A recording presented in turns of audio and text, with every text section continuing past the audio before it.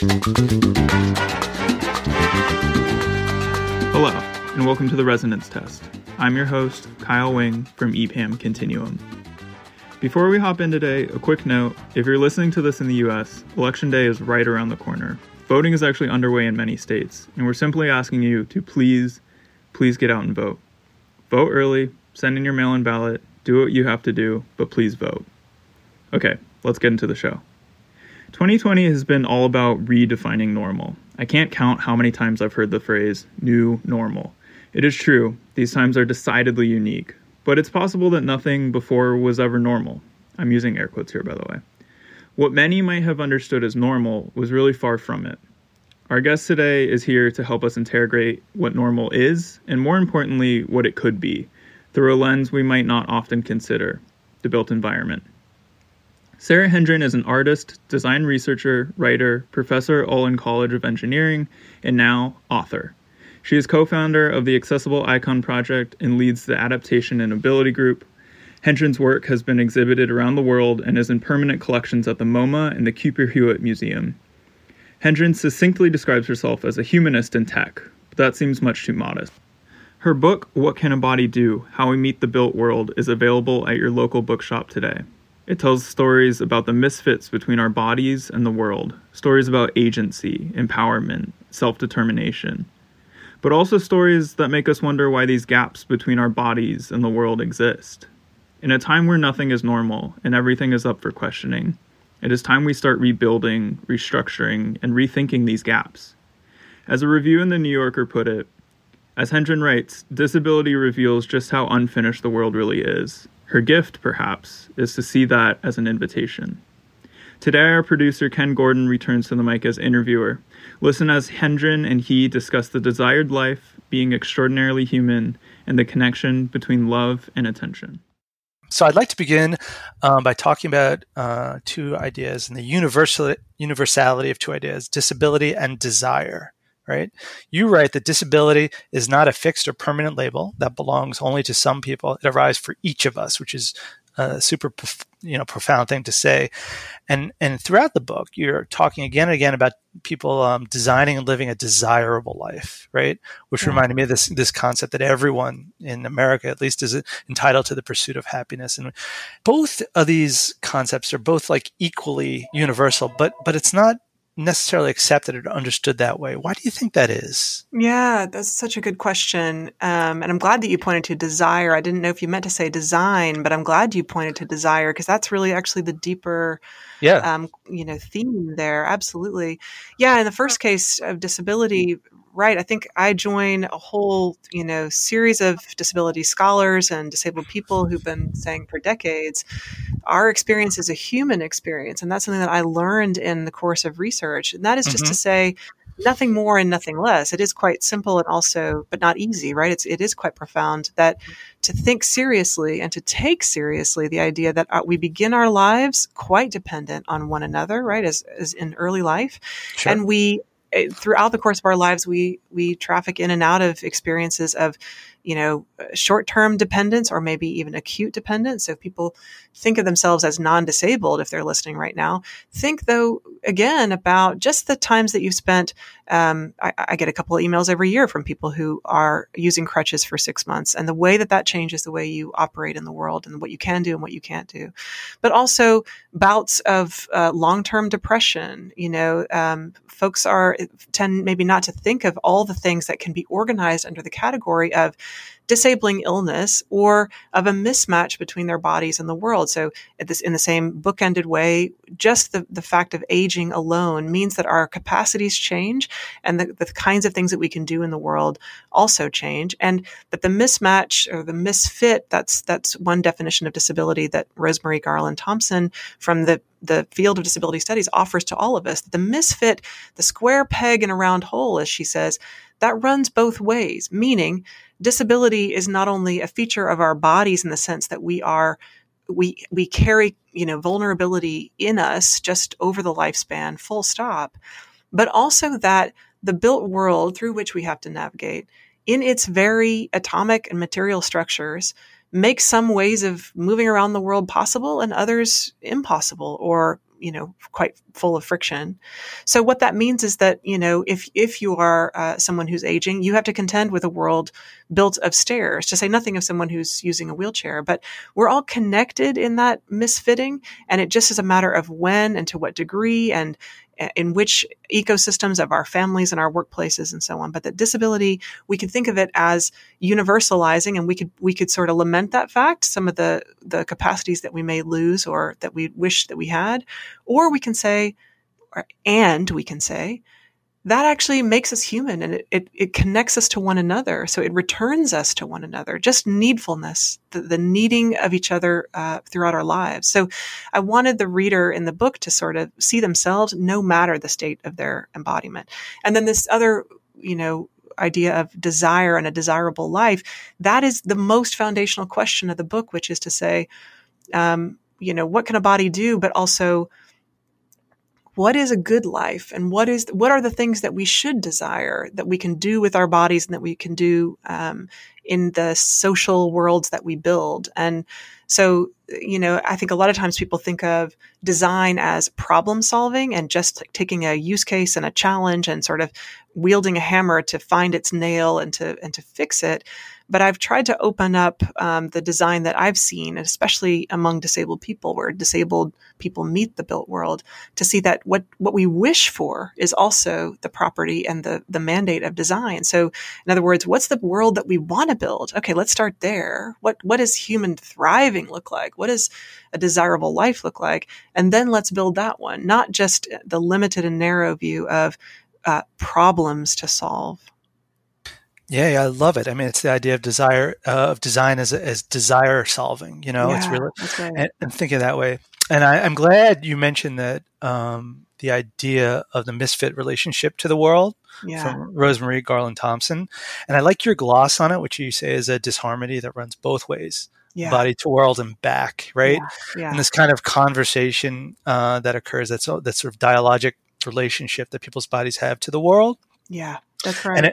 And I thought about a lot of the phrases in your book, and it seems like figures of speech matter a lot in changing people's perceptions and sort of goading them into action and rethinking and doing stuff. Can you talk about figures of speech and the role that it plays in getting people to rethink the idea of disability? Yes. Thank you for that question. I mean, it is, narratives, stories, and speech and representation, right? All those things matter when we're talking about trying to reach an audience that hasn't yet maybe understood themselves to be part of a kind of broader political movement. So in this case, I am just trying to translate a lot of the work that's been done before me, the scholars, the disabled people doing design work themselves, ideas in disability kind of in an academic sense that I was trying to translate by turns of phrase and choices of metaphors and most of all in stories. I was trying to bring that home to a reader who is not going to go seek out those academic sources. And for a reader who, again, might think of themselves as like, oh, well, disability is an issue that maybe belongs to other people and maybe I should kind of care about it. And I'm trying to say, no, it's right in front of you. It's in your life, right? It's in the stuff that you use in your kitchen every day. It's in the streets that you walk on. And it is in your concerns, you and your family and your loved ones and your communities. It's all there. Those are human concerns. And so I wanted, stories above all we know this from psychology and the science of it, that we are hardwired for stories. Like we need stories, our own story to have coherence. That is part of our well-being. I mean, it's really in our biology. But we also then look in fiction and in nonfiction, we look at the stories of others to help us marshal resources and make choices when our lives change and when we come up against conflicts. And so I wanted stories above all to be at work in this book. And people, if they read it, will read about a man with one arm who is tasked with changing his newborn baby's diaper, but also a woman who becomes a quadruple amputee at age 60 and has to figure out how to rearrange her household around her. And a couple with a baby with a rare genetic disorder who they have to think about, building a chair that would be just right for him, and dozens of others. And I wanted for people not to say, oh, who are these people who are so unlike me, but to do, again, that work of stories of like, where am I located in this very narrative? And if I take on their point of view, what might I do differently? But also what you're talking about in terms of phrase, I'm working as an academic, but working in a kind of journalistic way to say,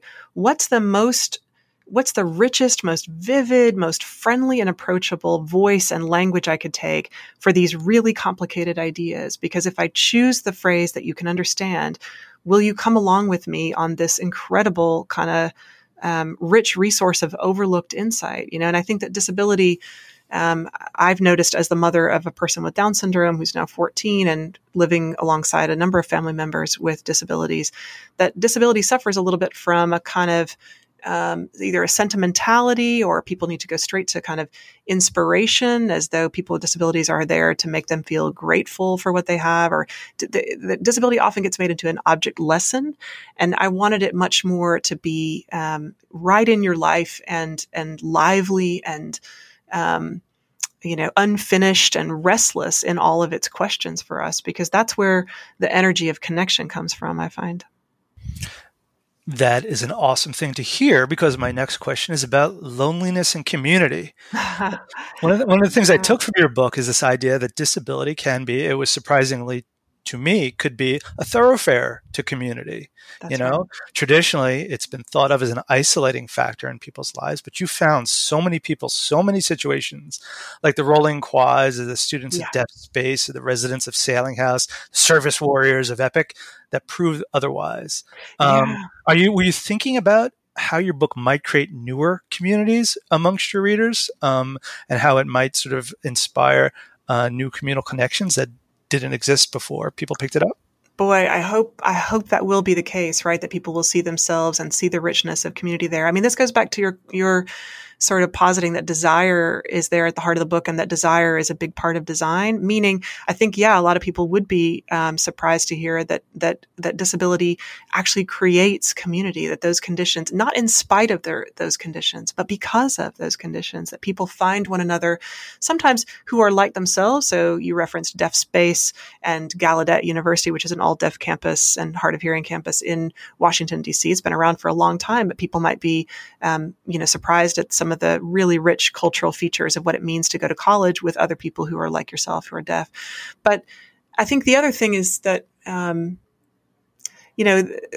community can be created if we are, Jane McAlevey, who's a labor organizer, talks about the difference between being mobilized by, the energy to act alongside people with whom you already agree and see yourself, in their likeness, but being organized by an idea is actually finding common cause with people who are unlike yourself. And I hope that the book has an organizing kind of capacity, in the sense that you say, oh, I'm not like these other people, but I share the kind of desirable world that they're articulating. And I might actually find pathways to my own communities if and when, again, my body changes. I certainly found that for myself, that, my life is full of people who would call themselves disabled people, not just people with Down syndrome, but lots of people with all kinds of capacities. And that has been part of my own desirable life that we would say is generally desirable, meaning I meet people unlike myself who show me the world in different ways all the time, right? Show me the world and what it could be. Show me the world, the alternate world from my own. That is human flourishing. That's rich community. That is surely what we want, is connection. So I did want the book to bring together all these different scales of design, but mostly people at different moments. So people in their houses, people in their workplaces, people in long-term residences, so that, the reader might see, oh yeah, I can imagine myself there too, if things were a little bit different. Yeah, one of the things I picked up on the book, I felt really strongly, was the sense that how much innovation and heroism and courage is required to sort of live these lives, to find the way to that sort of desirable life. And it really is not, I think a lot of people would never see that. And I think having all those stories sort of piled on top of each other has a really cumulative effect. Yeah. I'm glad you said that, because I just to push back a little bit on, innovation and heroism, like I think that's a really interesting moment, right? I think we think about Chris, who again was born with one arm and who, finds himself at the changing table with a newborn baby and has to change his diaper. When I'm with Chris, I experience that, yes, as courageous and as inspiring. Why? Because I'm a two-handed person who just hasn't been able to imagine life with one hand. But I've spent actually a lot of time with Chris. And I know that what that has actually taught me is actually to see both, yes, the extraordinariness, but also the ordinariness of adaptation. And I think I'm hopeful that that's actually really the message of the book. And what I hear from disabled people all the time is actually not to be put in that abstract category of heroes and courageous and inspiring folks, but instead to be on the human plane, which is to say, if your capacities change tomorrow, what we know is that the body is deeply adaptive and plastic. And, I had a friend who lost an eye in a car accident in adulthood, right? And her brain did all the knitting together so that she sees in stereo through one eye. Our bodies would do that too. It's ordinary to be adaptive. It is also extraordinary, but insofar as being human is extraordinary. But I think letting Chris at the changing table, doing that adaptive work of creating a little prosthesis, just so folks, listeners can picture it. He ended up, he doesn't use a regular, like, universal prosthesis, no high-tech cyborg arm, but instead he rigged up a very clever prosthesis for changing the diaper. And that is these, felted cords and little loops that hold his baby's ankles so that he can suspend those ankles and then change the diaper with the other hand, built for $10, right? And you see that and think, how clever, right? And how nimble and just in time. That is also true. But it's one of hundreds of things that Chris does, and it's hundreds of things that any of us would do were our bodies to change. Now, when people write to me, again, every year and say, oh my God, I've broken my wrist and how am I going to cook now? Right? Of course, we would be faced with that initially, with that friction of like, I can't do this. I cannot do it. And yet we would. The ordinariness of adaptation is that we would over time find a way to do that. And I think, to me, that's one of the most galvanizing features of being a body, which is to say adaptation is the fundamental state, right? That we're all doing that all the time. And I wanted people to see that in Steve Sailing, who has advanced ALS. That's a hard diagnosis that a lot of people cannot picture surviving. And yet Steve is also deeply adaptive and wedded to machines in a really elegant way, if people can see it as such. But often they don't, because they can only see diminishment, right? So instead of saying, how extraordinary, I'm going to be grateful, or how extraordinary, I'm going to be inspired, you could say, oh my goodness, I live there too. I'm on that same plane. I live in a body that has needs, that extends itself with tools, and that's also ordinarily adaptive. Yeah, sure. I like it. Let me ask you about driving, disability and driving, because I kept waiting for the chapter on driving to come up. I didn't find it. Oh, that's interesting. Let's talk through that. I mean, because we have been thinking a lot about sort of aging and how that gets in the way of one's ability to drive well and safely. And we've been thinking about even the difficulties that families have just talking about it. And so I was wondering, have you thought much about sort of how aging changes the way one can get around using a car, and sort of, and how that sort of interaction works? And when you say families have trouble talking about it, it's all the stigma, right? That comes with, like, should you be driving anymore? It feels like a question, like, are you now incompetent and therefore less of a human being, right? It's a worth question. That's right. And part of what we're looking at using sort of different technologies as ways to sort of keep people safer and on the road longer. You know, and even really sort of monitoring how they're driving so they can understand objectively what's going on. And then when they have conversations with their families, there can be a sort of a non-emotional basis for talking about it. Yeah, right. And I think, these are really important questions to engage part at the design and technology level, like you're talking about. And a lot of times those technologies, right, are thinking about, it's a broad notion of aging in place, right? So they're thinking about, how do I preserve the kinds of autonomy that I have in adulthood, even when, if my eyesight is, sort of less acute, or my hearing is less than it used to be. And so you're thinking about, right, like what are the gradations of support that you could build in so that driving remains a feature of life. So there's that. I think I'm for those technologies in the sense that, if they're providing for an extended, rich life in older age, and certainly in our own country, old age is a really underimagined moment of life, right? We tend to make it super passive, and we tend to patronize older adults in a way that's pretty shameful, I think. But there's a deeper conversation there, which is, I think, at the heart of certainly any American conversations about aging. And that is about, what does the car represent, right? And it's like, can we also then work on a different framing of a life that has some dependence in it, right? Because that when people are resisting giving up the keys to driving, they're resisting an idea that they have become more dependent. And instead of thinking well, dependence is part of a desirable life, it's dependence always means loss, right? And that there again, disabled people have for a long time said, there's a way to be the architect of your own life. There's a way to have agency. There's a way to have choice. There's a way to have, self-determination is what the Rolling Quads would have called it. And the civil rights leader, Ed Roberts, Judy Heumann, who's still doing all kinds of disability work, they would say that independence, broadly conceived, can contain help in it. So maybe no longer driving.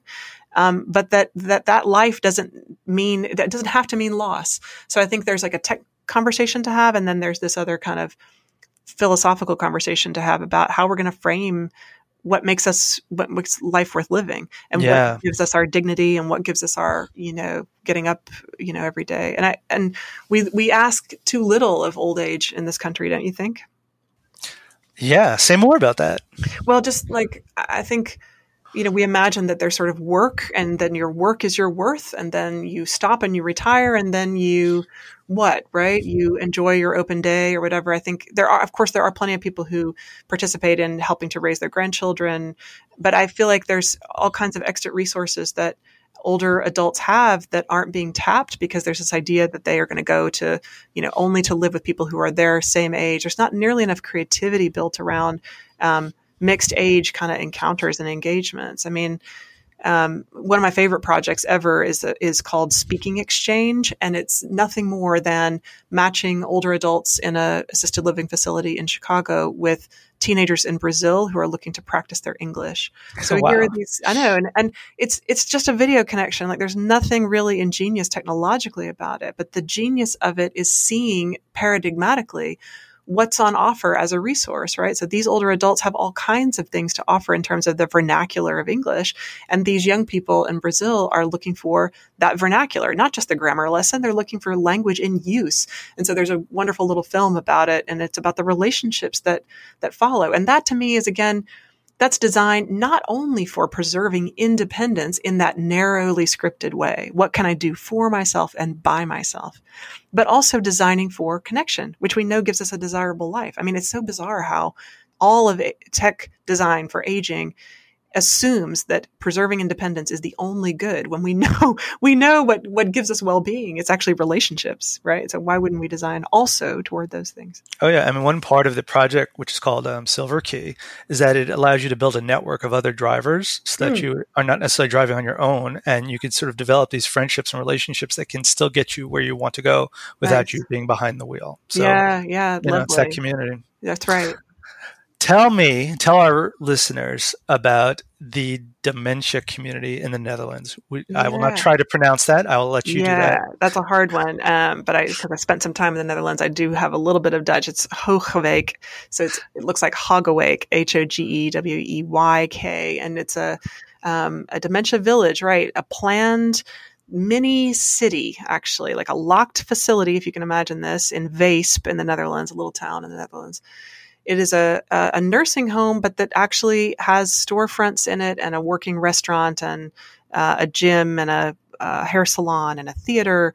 And it has streets, actually, paved streets, and a big plaza. So you go in through, a double set of locked doors in the way that you would a memory care center that you're thinking of in a clinical setting. But what opens up to you is this little town. And it's just extraordinary that, that here again, it's extraordinary and ordinary that the folks who worked there, a couple decades ago, looked around and thought the site had been a regular nursing home with like a long bay of rooms, just like you think of in memory care. And they thought, if we were right to find ourselves with the condition of dementia, Alzheimer's, whatever it is this the place where we'd want to live? Right. And the answer was a resounding no. And they thought, okay, well, what are we going to build? Like, what are our principles? What's the vision for what life could be like for these folks? And the architecture then proceeded from that vision, which was one of the principles was favorable surroundings. But it was the most imaginative interpretation of favorable surroundings that they could come up with. I mean, so when you go there, when you go to live there, you live in a housing, a kind of apartment with, 3 or 4 other adults, and you have a working kitchen, including all kinds of kitchen implements. And you go to the operating grocery store there and help to prepare meals insofar as you're able. You can also go to the restaurant that's open for lunch and for dinner every day there. And what's interesting about that is that the restaurant is both private and public. So it is semi-porous that the public from the town of Visp can go and have a meal there too. And that, talk about an imaginative way of including people who in most cultures have been just absolutely cordoned off, right, to a kind of secure facility as though they're no longer humans. That they tolerate, that they build this restaurant around the idea that people will be wandering in occasionally and not entirely, secure in their grasp of the real. But the waitresses there and the folks who eat there understand that that's part of the bargain. And I saw a mother there with young children who was just modeling a way to be humane and kind with folks who are in a condition of their lives, that has humanity and dignity in it and also has needs in it. So, that is, it's not that it shouldn't be so extraordinary. They have visitors there every day at Hoogbeek asking themselves, could we redesign life for memory care in this way? And remember that memory care is not just about a difficult relationship to time, but also a relationship to space. And so part of why you build the architecture to be the simulacrum of a town is to reassure people with that continuity of the life that they had before. So instead of having one all-purpose room in your nursing home, it's like, no, it's really clear. This is where you go for music. This is where you go for the gym. This is where you go to get your haircut.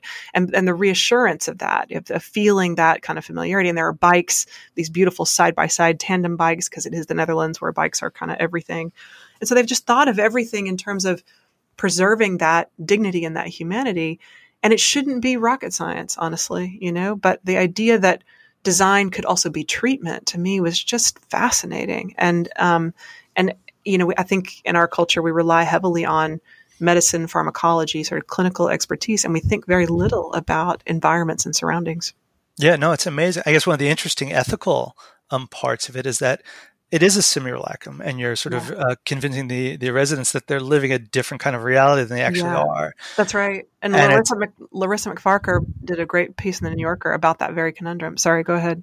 No, I was just going to say, did you feel any sort of ethical uncertainty when you were thinking about it or there or writing about it afterwards? Certainly. And I asked my tour guide there about that because we encountered a woman who was certain she was on her way to a neighboring town and was clearly confused about that. And my host did not correct her, right? Did not say, no, you're here in Visp.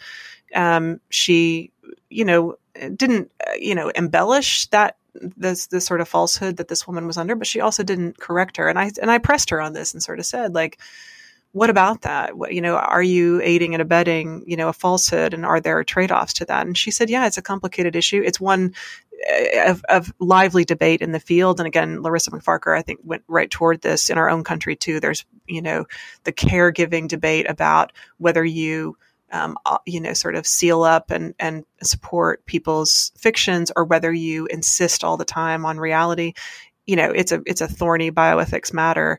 and they are engaged in that too at Hoogevik. But I think they are not there to sort of imagine that the town is somehow a real place. I think they would call it just a preservation of the recognizable familiarity of life before, which is a truth, right? That it looks like the kinds of towns that folks in the Netherlands have grown up in. And so it preserves that sense of what they know. And I think to me, that's defensible as treatment.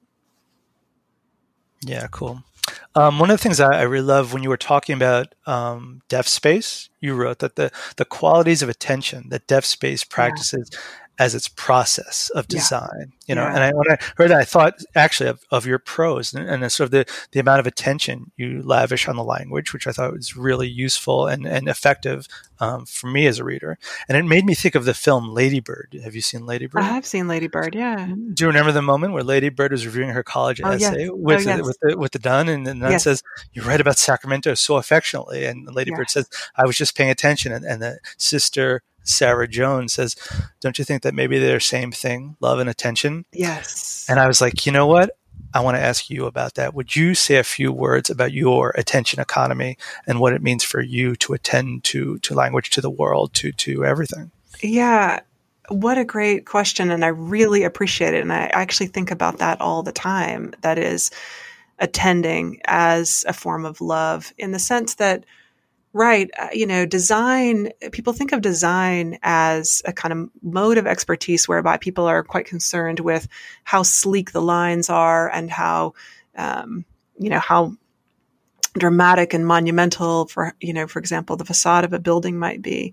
But really, design is this way of making material out of the index of ideas that are extant in a culture. So design is this way, if we draw our eyes to it, like, what is the material language of the world, right? Like, why do we care that we have wood, furniture, for example? Like, what's happening there, right? It's not purely convention. It's also partly that somehow surrounding ourselves with an organic material, so a material from nature, does something about rooting us in nature, even when we're in, a kind of very sterile office environment.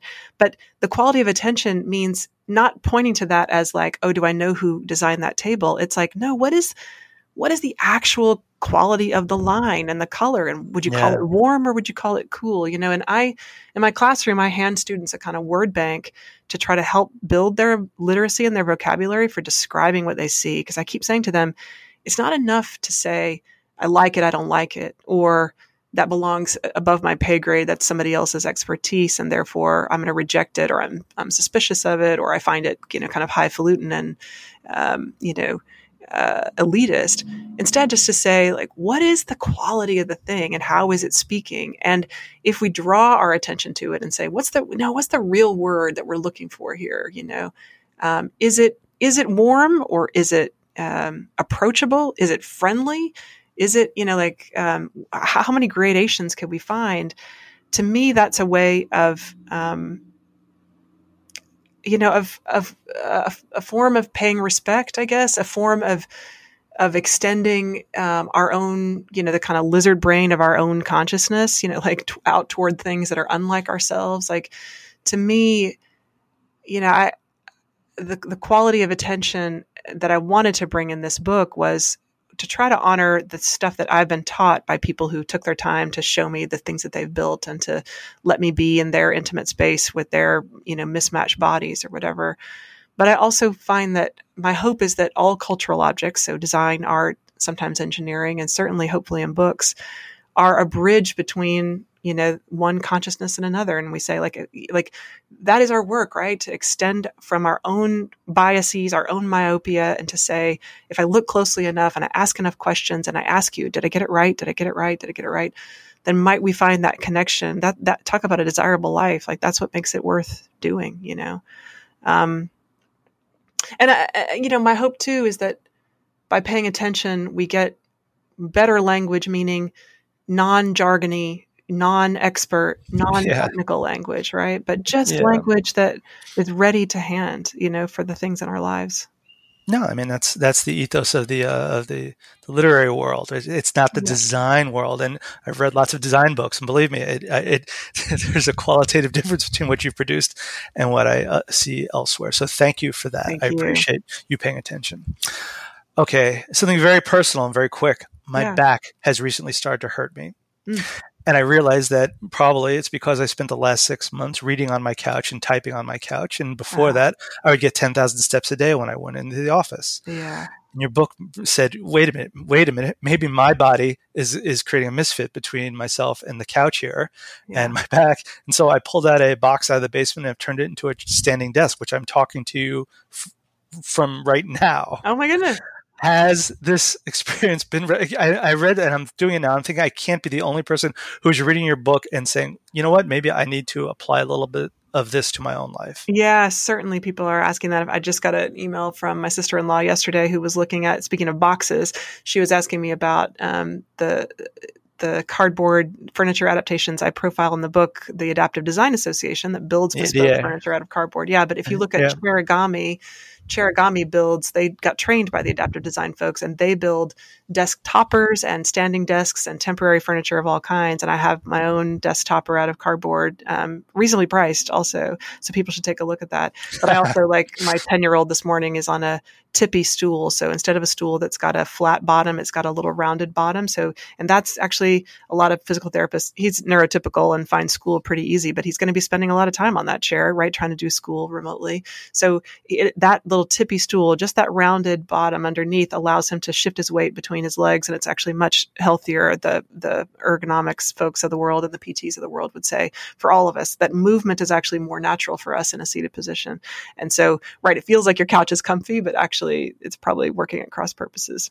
I think you're right. Now, let's talk about probably the most important question I have for you, which is about your son, Graham, who you included in the book. And I felt like it was the motor behind all of this. And I would you mind sharing that story with our listeners so they could understand the sort of your impetus here? Yeah. So for listeners, I'd say just in bookends, a tiny bit in the beginning and then at the back in the last chapter about my own experience with disability. Most of it is about other folks and kind of touring around the world, looking at in people's living rooms and labs and so on.